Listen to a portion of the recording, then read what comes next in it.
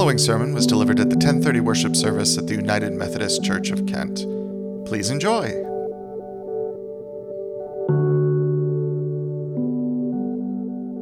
I do realize that we've only just passed Thanksgiving on the civic calendar, and on the shopping calendar, we are well into the heart of Christmas by now. But on the church's calendar, which orders our worship together today, is like New Year's Eve. For today is the final Sunday of the year, and on this day, this New Year's Eve, we try to do at least two things. To end the year with the exaltation of Christ, the culmination of all of Christ's presence and activity, and to set the stage to begin the story again in the new year, beginning next Sunday, the first Sunday of Advent. Before we start the new year in Advent, as we wait and prepare for the full arrival of God's new world, first we end the current year with this day, this Christ the King, or Reign of Christ Sunday. On this day, we proclaim Christ's strength and Christ's sovereignty, and, to be frank, we wrestle with the limitations of our language. For the truth is, for many of us, myself included, there is just something about the word king that can be difficult. The word king carries an awful lot of baggage.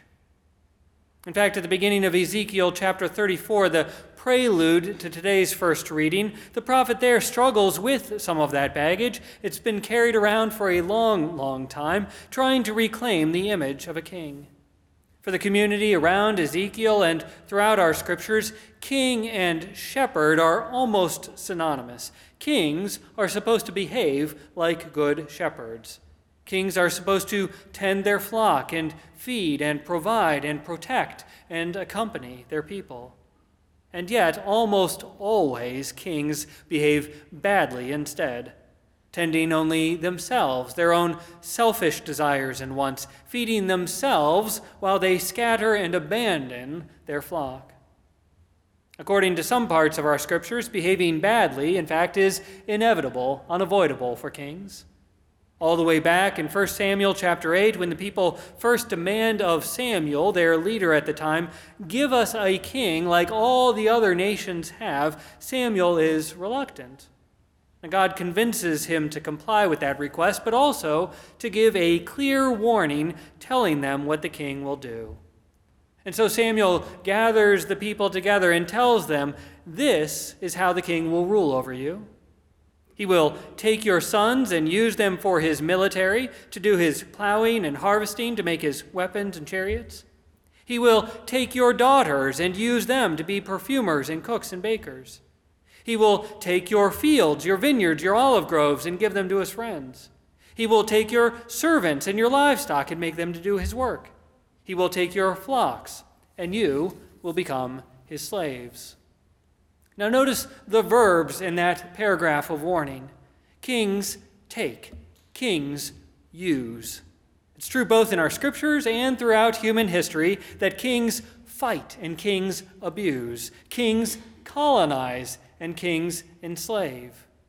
And so we might reasonably wonder today, why in the world would we want to call Christ a king? Jesus himself refused the title of king.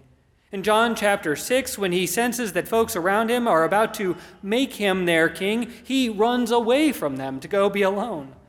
So what do we do with this image of Christ as king? How do we navigate a day like today, this Christ the King or Reign of Christ Sunday, so loaded with baggage right here at the end of the church year? Well, for whatever it's worth, I would suggest that we begin by simply acknowledging the truth that king is entirely too violent a title to attach to Jesus. Now, I know that gets a little complicated by the fact that the Gospels use this language frequently, both king and kingdom, when talking about Jesus and his actions and his teaching, but whenever they do so, at every single turn, Jesus always is upending and redefining that language, inviting us to expand our imaginations beyond what that old language has always meant. The old language is useful only because it's familiar, but it's always pointing toward something surprising, something entirely entirely new. My kingdom does not originate from this world, Jesus says to Pilate, the representative of Rome's king, toward the end of his life in the Gospel of John. For a kingdom is a patch of land outlined by a border secured by military force. And Jesus is talking about and has been living toward something else entirely, a different world, a different way of living in the world, an entirely new reality that has no need of kings or any other authoritarians or any military. You say that I am a king, Jesus says in that same conversation with Pilate, but I wasn't born for that. I was born, Jesus says, to testify to the truth that God is not some dictator sitting on a throne somewhere, to the truth that all of our systems of power and domination are not accurate reflections of God's way of being in the world, to the truth that God's power is not expressed in oppression, but God's power is expressed in presence. God is not in any palace. God is in the street. God is in the prison. God is in the hospital. God is in the refugee camp.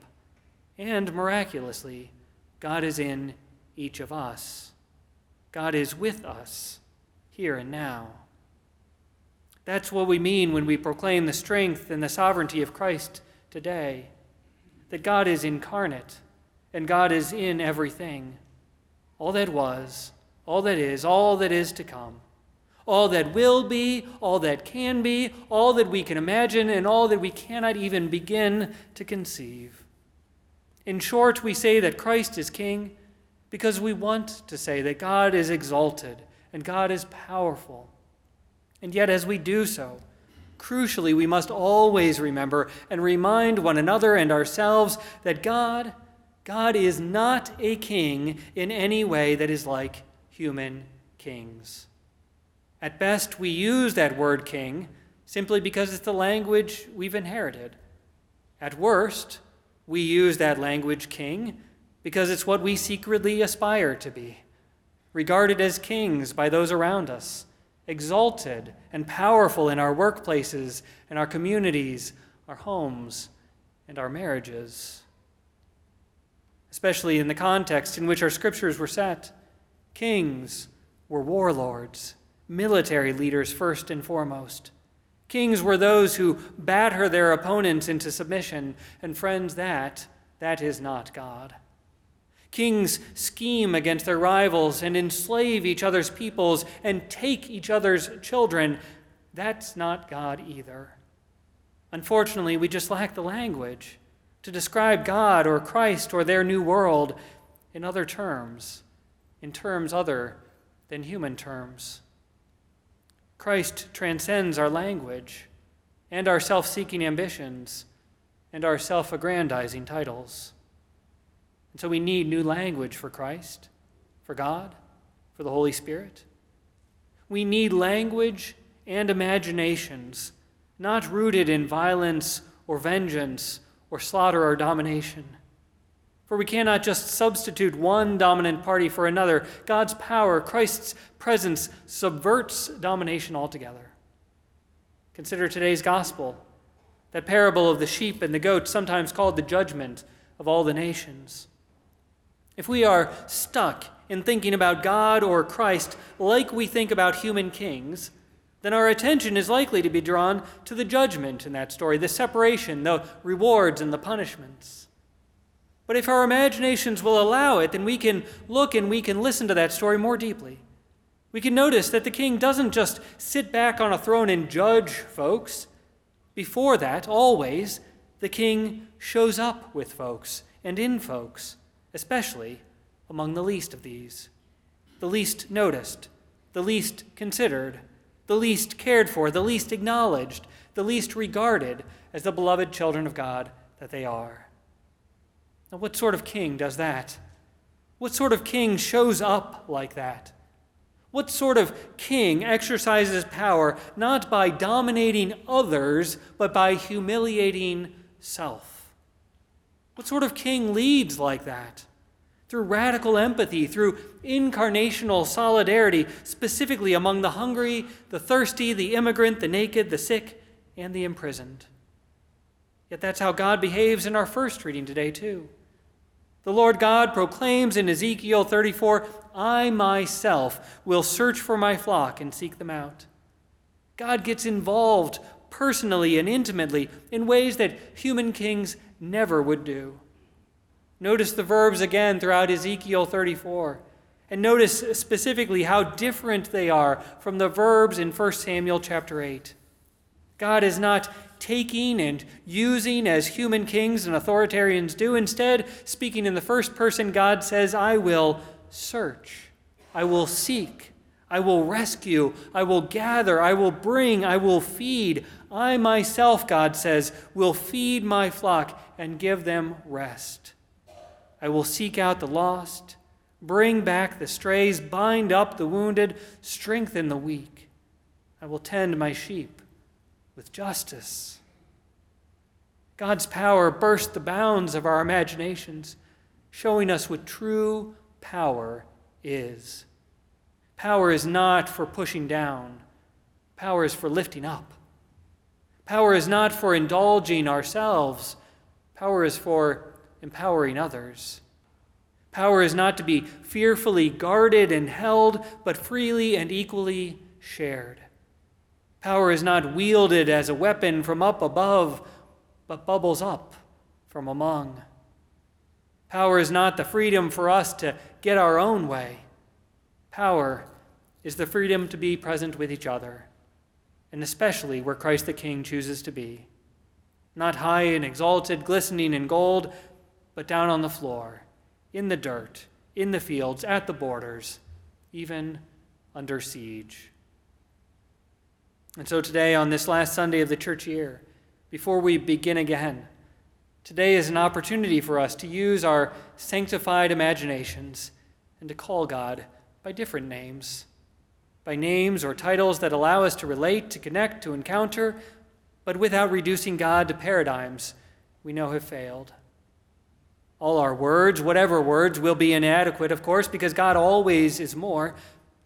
But can we find language for God's powerful presence beyond language that is rooted in enslavement and in violence? Language like Lord and Master and King.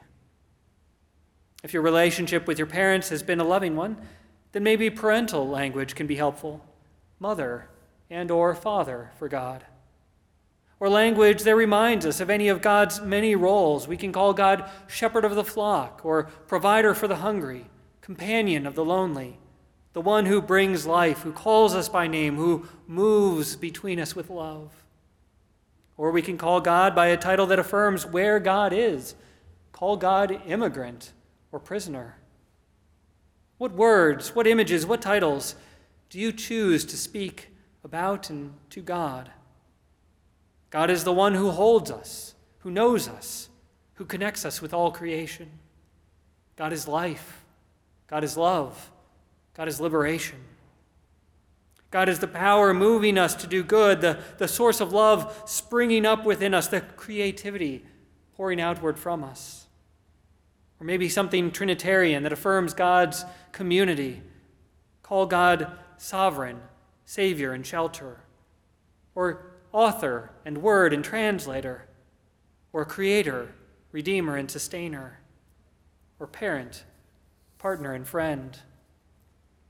Whichever words that you choose, whichever names or titles that you use, as we head now toward Advent and begin telling the story again, by God's grace, may we know and affirm God is available, God is present, God is incarnate among each and all. God is the one who is three, who is one, who is filling us and this whole world with goodness. God is, God was, God always will be. So thanks be to our God of many names. Amen. Thank you for listening to this edition of the United Methodist Church of Kent Sermon Podcast. For more information about the church, visit www.kentmethodist.org.